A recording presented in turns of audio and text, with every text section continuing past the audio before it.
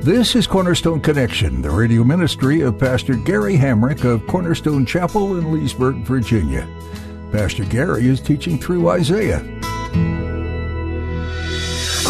love is calling, listen, truth opens up your eyes. Mercy is waiting for you with every sunrise. God's peace is a deep down calm and quiet confidence of the soul. And it comes from the presence of the Lord because Ephesians 2:14 says, "For He Himself is our peace." So when everything's going crazy in your life and bombs are exploding in your life, to have God's peace means that you have this calm, this deep down calm and this quiet confidence in your soul that God gives.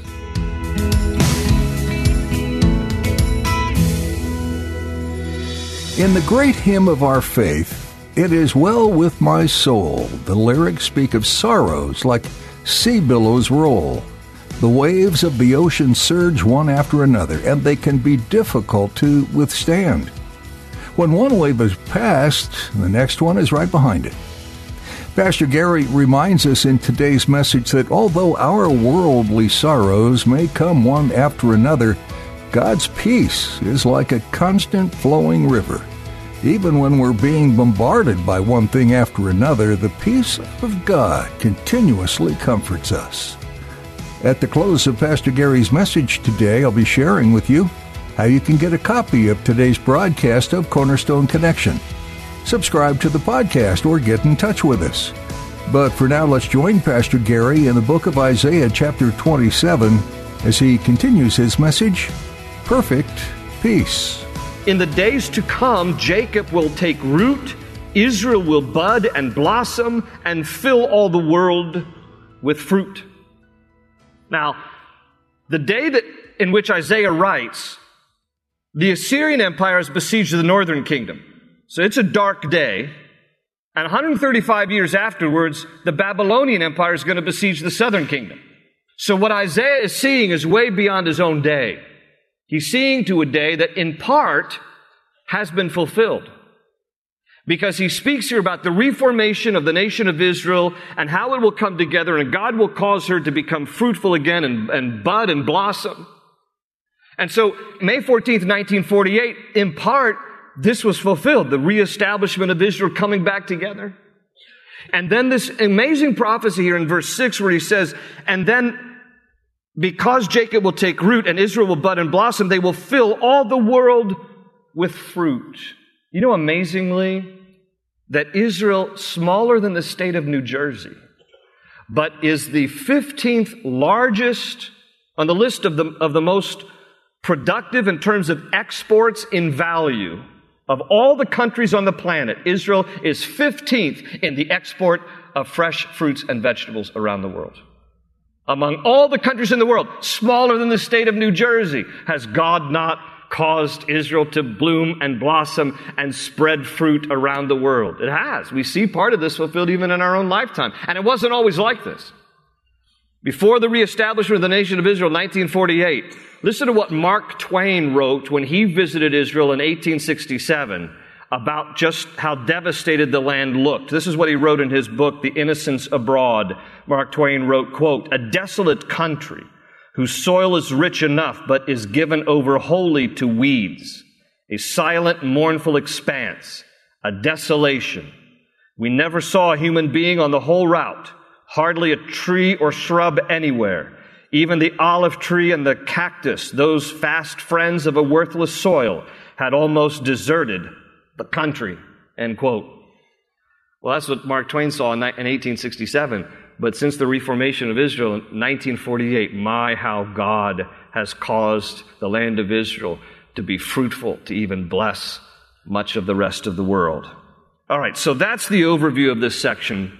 Isaiah prophesies about things that are to come, the judgment and destruction of the earth, punishment of the wicked, reestablishment of Israel, the coming of the kingdom. Nestled right in the middle of all of this are these verses we started with from chapter 26. Look again at your Bibles. I'll put them up on the screen. Verses 3 and 4. You will keep in perfect peace him whose mind is steadfast because he trusts in you. Trust in the Lord forever, for the Lord is the rock eternal. Now, the fact that these verses are nestled right in the middle of all this apocalyptic information speaks to me in two ways. Number one, what it says to me that is this. In the midst of tribulation, capital T, because there will be a time of tribulation that comes upon this earth. That's what we read about. In the midst of tribulation, capital T, God's people will have peace. And God's people will have peace in large part because when you read the whole counsel of Scripture, we won't be here for the tribulation. That God will take us from the earth and keep us safe, that we will not experience His wrath. 1 Thessalonians 1:10, among other verses that speak about how we will not experience His coming wrath. Okay, so we will experience His peace during the Great Tribulation, capital T, but it also says this to me. That the reason I think why Isaiah has this right where he does is because he wants everybody who will ever read this to know that God's people in the midst of tribulation, small t, will experience God's peace. You and I will experience over the course of our lifetime tribulation, small t, various trials, various difficulties, various heartaches, things that we go through that we didn't imagine and weren't prepared for. And God wants us to know that even in tribulation, small t, that's comparatively to tribulation coming upon the earth, not to diminish whatever you're going through. But God wants us to know that even through tribulation, small t, His perfect peace will be with us. His perfect peace will be with us. So I want to unpack this passage with us. The first thing I want us to focus on, I highlight the words, you will keep. You will keep. Now the you in this passage obviously is God. God will keep. Because God is a keeping God. And the Hebrew word for keep is natsar. In the original Hebrew language, natsar. God is a keeping God, natsar. It means to protect. It means to guard. That God will guard us in all our ways, and God will protect us in all our ways because He is a keeping God. Now, don't misunderstand me. When we talk about God being a keeping God, it does not necessarily mean that He will keep you from. Sometimes He will. But we also need to appreciate His keeping power through. Sometimes God keeps us from, sometimes God keeps us through. You know, the default for all of us is, God, spare me from going through anything difficult. Keep me from. God is a keeping God, and He will often keep us from. But if all He ever did was to keep us from, how would we ever see His mighty hand? He has to keep us through in order for us to recognize His grace and His power and His provision for us. Now, I mean, think about it. If God always prevented us from ever experiencing any heartache, any difficulty, any trial, we would never know. We would never know. So what God does is, I'm sure, prevent us from experiencing things. And we need to regularly thank God for things that He's saved us from that we don't even know. But we will often most recognize His saving grace because He keeps us through in the midst of it. You know, take the story, for example, of Shadrach, Meshach, and Abednego in the book of Daniel. So Nebuchadnezzar is the king of Babylon. At that time, it's the most powerful kingdom. And Nebuchadnezzar commands everybody to fall down and worship me. This is what Nebuchadnezzar says. These 3 Jewish boys who were taken against their will from the land of Israel as slaves, they are now in the king's palace, serving there as part of the king's team there. They refuse to bow down to Nebuchadnezzar because they will only worship the one true and living God. So he throws them into this fiery furnace. Many of you know the story. It's often reduced to just a children's story, which is kind of weird when you think about it because, hey kids, look at these 3 kids thrown into the fire. I don't know why we share it as a bedtime story, but anyway, it has a good ending. Kids, just don't look at them in the fire right now because it's all good. But anyway, they come out of the fire, and as you know the story, it was a miracle. But in the midst of the fire, what did Nebuchadnezzar see? Through some window of the furnace, he saw one like the Son of God. Because it was Jesus who showed up in the fiery furnace to be there with them, to sustain them and help them. And then when He rescued them from it, and Nebuchadnezzar gave orders like, get them out, get them out, get them out. Not even the smell of smoke on their garments God is a keeping God. But if he had prevented Shadrach, Meshach, and Abednego from ever experiencing it, we would never have seen in that case the mighty deliverance and the power of God. And now it's written and preserved for our benefit so that we can be reminded God is a keeping God. He keeps us from, no doubt. But we most often see his great power displayed when he keeps us through, and he helps us through it. God is a keeping God. Look at the next part of the passage, in perfect peace. In perfect peace. Now, in the margin of your Bible, you might want to write down that the word perfect is not in Hebrew. What is in Hebrew is a repetition of the same word peace. It's given to us twice. In Hebrew, it reads shalom, shalom. Shalom, shalom. And it is written in duplicate because it's written for emphasis, that God is saying, I will give you my peace upon peace. I will give you multiplied peace. I will give you undisturbed peace. This is shalom, shalom. That's God's peace. Now, please understand with me that peace is not the absence of strife. Because Jesus even warned us, in this world you will have trouble. Take heart, I've overcome the world. So peace is not the absence of strife, but if we want a working definition of it, here would be one, that God's peace is a deep down calm and quiet confidence of the soul. And it comes from the presence of the Lord because Ephesians 2:14 says, for he himself is our peace. So when everything's going crazy in your life and bombs are exploding in your life, to have God's peace means that you have this calm, this deep down calm and this quiet confidence in your soul that God gives. Jesus even said, my peace I give unto you, not as the world gives, give I unto you. So let not your hearts be troubled, neither let them be afraid. Jesus even acknowledged there in John 16, the kind of peace that he offers us is not the peace that you will find in this world. The peace of this world is very circumstantial. You're at peace when everything's fine, and then you and I are terrified when everything's not fine. And God's peace is this constant, so that whether life is great or life is hard, there's this constant, abiding, deep down calm and quiet confidence in our soul.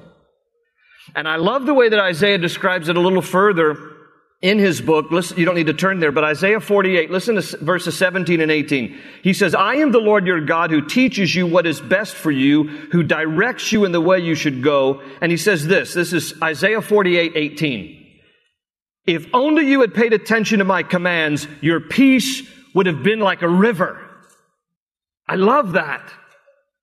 That's chapter 48, verse 18. God says, if you'll only listen to me, obey me, if you only will receive from me, because I have your best interest at heart, I'm your loving Father. If you will obey me, my peace will roll into your life like a river. Like a river. This is the very thing that Horatio Spafford was referring to in the great hymn of Our Faith It Is Well With My Soul. When after the tragic death of his 4 daughters at sea, Horatio Spafford chartered a boat, went out to the spot roughly where the ship sank and his daughters died, and he wrote, It is well with my soul. And he starts out that song by saying, when peace like a river attendeth my way. It's Isaiah 48:18. When peace like a river attendeth my way, when sorrow like sea billows roll. Now, what's the difference between a river and sea billows? The difference is that a river is constantly flowing, constantly. Sea billows are waves. They come one, delay, delay, delay. They come again, delay, delay, delay. That's the nature of sea billows. But the nature of a river is constantly rushing, constantly flowing. So Horatio Spafford understood. He said, in the midst of my despair and my pain, I understand the difference between the way that sorrow comes one at a time in waves and the way that God's peace is constant. It's constant. Oh, thank you, Lord, for your constant, ever-flowing river of peace. That's the difference. This is the kind of peace that we can have. The peace like a river, which is why then he can write the rest of that passage in that song, whatever my lot, whatever happens, good or bad, thou hast taught me to say, it is well with my soul. He didn't deny the sorrow. He didn't pretend the sorrow wasn't there. He said, but the sorrow comes in moments, in waves, but the peace of God flows constantly like a river, and that is what will sustain me. God has His shalom, shalom for us, His perfect peace. But now, listen, this part is on us. You will keep in perfect peace him whose mind is steadfast. Now, New King James and ESV says, him whose mind is stayed on you. So that's the idea here, that a steadfast mind is a stayed mind fixed on God. Now, why is this so important? Because if you don't wrestle with the mind and get the mind together, okay, you will not be able to enjoy and experience God's perfect peace. See, God is a keeping God, and He's got a double portion of His peace, shalom, shalom. But the part that is on us is to keep our minds steadfast. The Hebrew word for mind is yetzer, and it means thoughts and imaginations. And all of us have wrong or bad thoughts and imaginations. All of us do. But I'm the kind of guy, and I'm not proud of it, I'm just saying this is something I have to work on hard. I'm the kind of guy that what comes into my mind when something looks like it could go wrong is the first place my mind goes is the worst case scenario.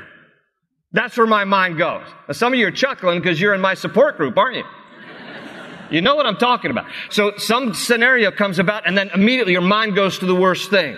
And some of you might think, well, Pastor G, I thought you were a positive guy. I am. I'm positive something bad is going to happen. And I have to wrestle with it constantly. Now listen, I prayed about this years ago and the Lord helped me to identify the root of it. And I'm going to tell you what the root of it is. When I was a kid, I was told devastating news that I was unprepared for, and it rattled me. And so without even knowing it for years, subconsciously, I just then deferred to thinking worst case scenario, and here's what I thought. Subconsciously, I thought, if I could prepare myself for the worst news, then I will at least be prepared. If it doesn't happen, then great. But if it does happen, then at least I'll be prepared in some way. Anybody ever thought like that? So here's what's going on though. 95%, and it might be 99%, but I'm just that kind of guy. 95% of the time never even happened. And I wasted a whole lot of time thinking about the worst case scenario. So here's what has to happen, because I don't know what you might wrestle with in your mind, but I guarantee you, every single one of us, without exception, wrestle with some kind of thoughts that we need to make steadfast. It might be thoughts of fear, anxiety. It might be thoughts of lust or anger. It might be thoughts of bitterness or revenge. It might be thoughts of self-harm or unforgiveness. You name it. All of us have to understand this, and this verse is going to become your very best friend. It has for me over the course of my life. 2 Corinthians 10, verse 5. Write it down. Here's what it says. 2 Corinthians 10, verse 5. We take captive every thought and make it obedient to Christ. We take captive every thought and make it obedient to Christ. The mind is a wonderful thing. It is one of the most complex organs. And God has designed a very complex and wonderful organ, our mind. But left unchecked, left unbridled, our thoughts can play games with us. And our thoughts can rob us of our peace. So God says to us, I'm the keeping God. I've got a double portion of my peace, shalom, shalom. But here's your part. You need to fix your mind on me. That's what He says to us. You have to fix your mind on me. The Hebrew word for steadfast is somak. It means to lean, to rest, to lie hard, to prop. We need to prop our minds on the Lord, so that in our everyday routines, we're washing the dishes, we need to think about the Lord. We're driving to work, think about the Lord. Get into His Word, think about the Lord. Constantly just be thinking about the Lord and dwelling on Him and taking captive every thought and making it obedient to Christ, so that we shall not be robbed of God's perfect peace. because an unbridled mind will rob us of God's perfect peace. And then the rest of this passage has to do with trust. So I'll just kind of highlight the rest of it. I'll underline the words trust. You will keep in perfect peace, God, him whose mind is steadfast because he trusts in you. Trust in the Lord forever, for the Lord is the rock eternal. And I love the way that Isaiah ends that passage describing God as a rock. He's our rock, and he's our rock eternal. The rock is a picture of one who is dependable, that he will never fail us, that he is strong and mighty. So Isaiah says, trust him. Trust him. He's the rock eternal. But there's a tricky thing about trust. Trust requires faith.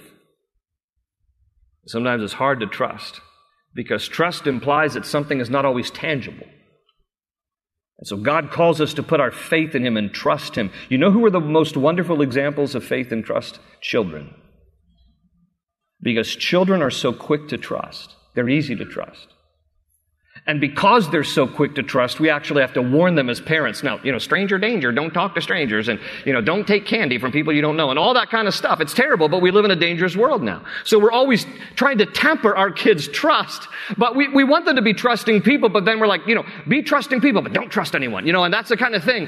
And it's this mixed message that we're sending. But I just love the way that kids are just such a perfect picture of trust. And the reason that they trust so easily, listen to me on this, is because they always give the benefit of the doubt. You've done them no harm, so they have no reason to distrust you, you see. That's why they're so trusting. They always believe the best in another person until that person were to ever spoil that trust. And so the kid stands on the edge of a swimming pool with the inflated water wings pulled up to their armpits, ready to go. And mom or dad is in the pool, in the water. Come on, honey, come on, jump. First time in the pool. Come on, you can do it. Daddy's right here. Mommy's right here. We got this. You'll be fine. And then they take that plunge off of the edge of the swimming pool. And then they come up spitting water, and you're holding them and hugging them. And they have this smile on their face because they realize that, in fact, you were there. You were reliable. You said, I got you. It's going to be okay. And they trusted you. And it was. And that's the way we need to be with our Father in heaven. We need to always think the best of him. He's never done anything to break our trust. He's never lied to us, deceived us. He's always been there for us. He's the one in the water saying, come to Daddy. Come on, I got this. I got this. I got this. Oh, may we learn from children to trust our Heavenly Father in the same way.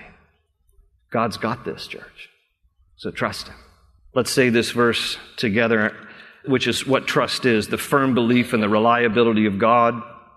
It is believing that he loves you, that he is good, that he has the power to help you, that he wants to help you, and that he will help you. So let's say this verse together and out loud, can we? You will keep in perfect peace him whose mind is steadfast, because he trusts in you. Trust in the Lord forever, for the Lord is the rock eternal.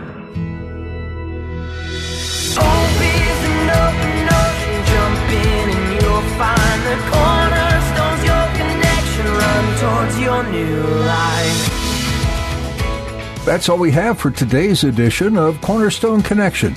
If you'd like to listen to this message again in Isaiah, or if you'd like to explore other messages from Pastor Gary, just visit our website, cornerstoneconnection.cc. You can also download our mobile app to stay connected to the truth of God's Word everywhere you go. You'll find a link at our website along with more information about the church behind this ministry, Cornerstone Chapel in Leesburg, Virginia. If you're in the area, we'd love to meet you. Come visit us. You'll find service times and more information about Cornerstone Chapel at cornerstoneconnection.cc. Is there anything happening in your life right now that we could be praying for? We'd be honored to do that for you. So please let us know. We love that we can interact with our listeners. Just send us a quick email, and we'll get back to you soon. That email address is prayer@cornerstonechapel.net. That's prayer@cornerstonechapel.net. With that, our time with you has come to an end for today, so put a marker where we left off in Isaiah and make plans to join Pastor Gary next time. Thanks again for listening to today's teaching, right here on Cornerstone Connection.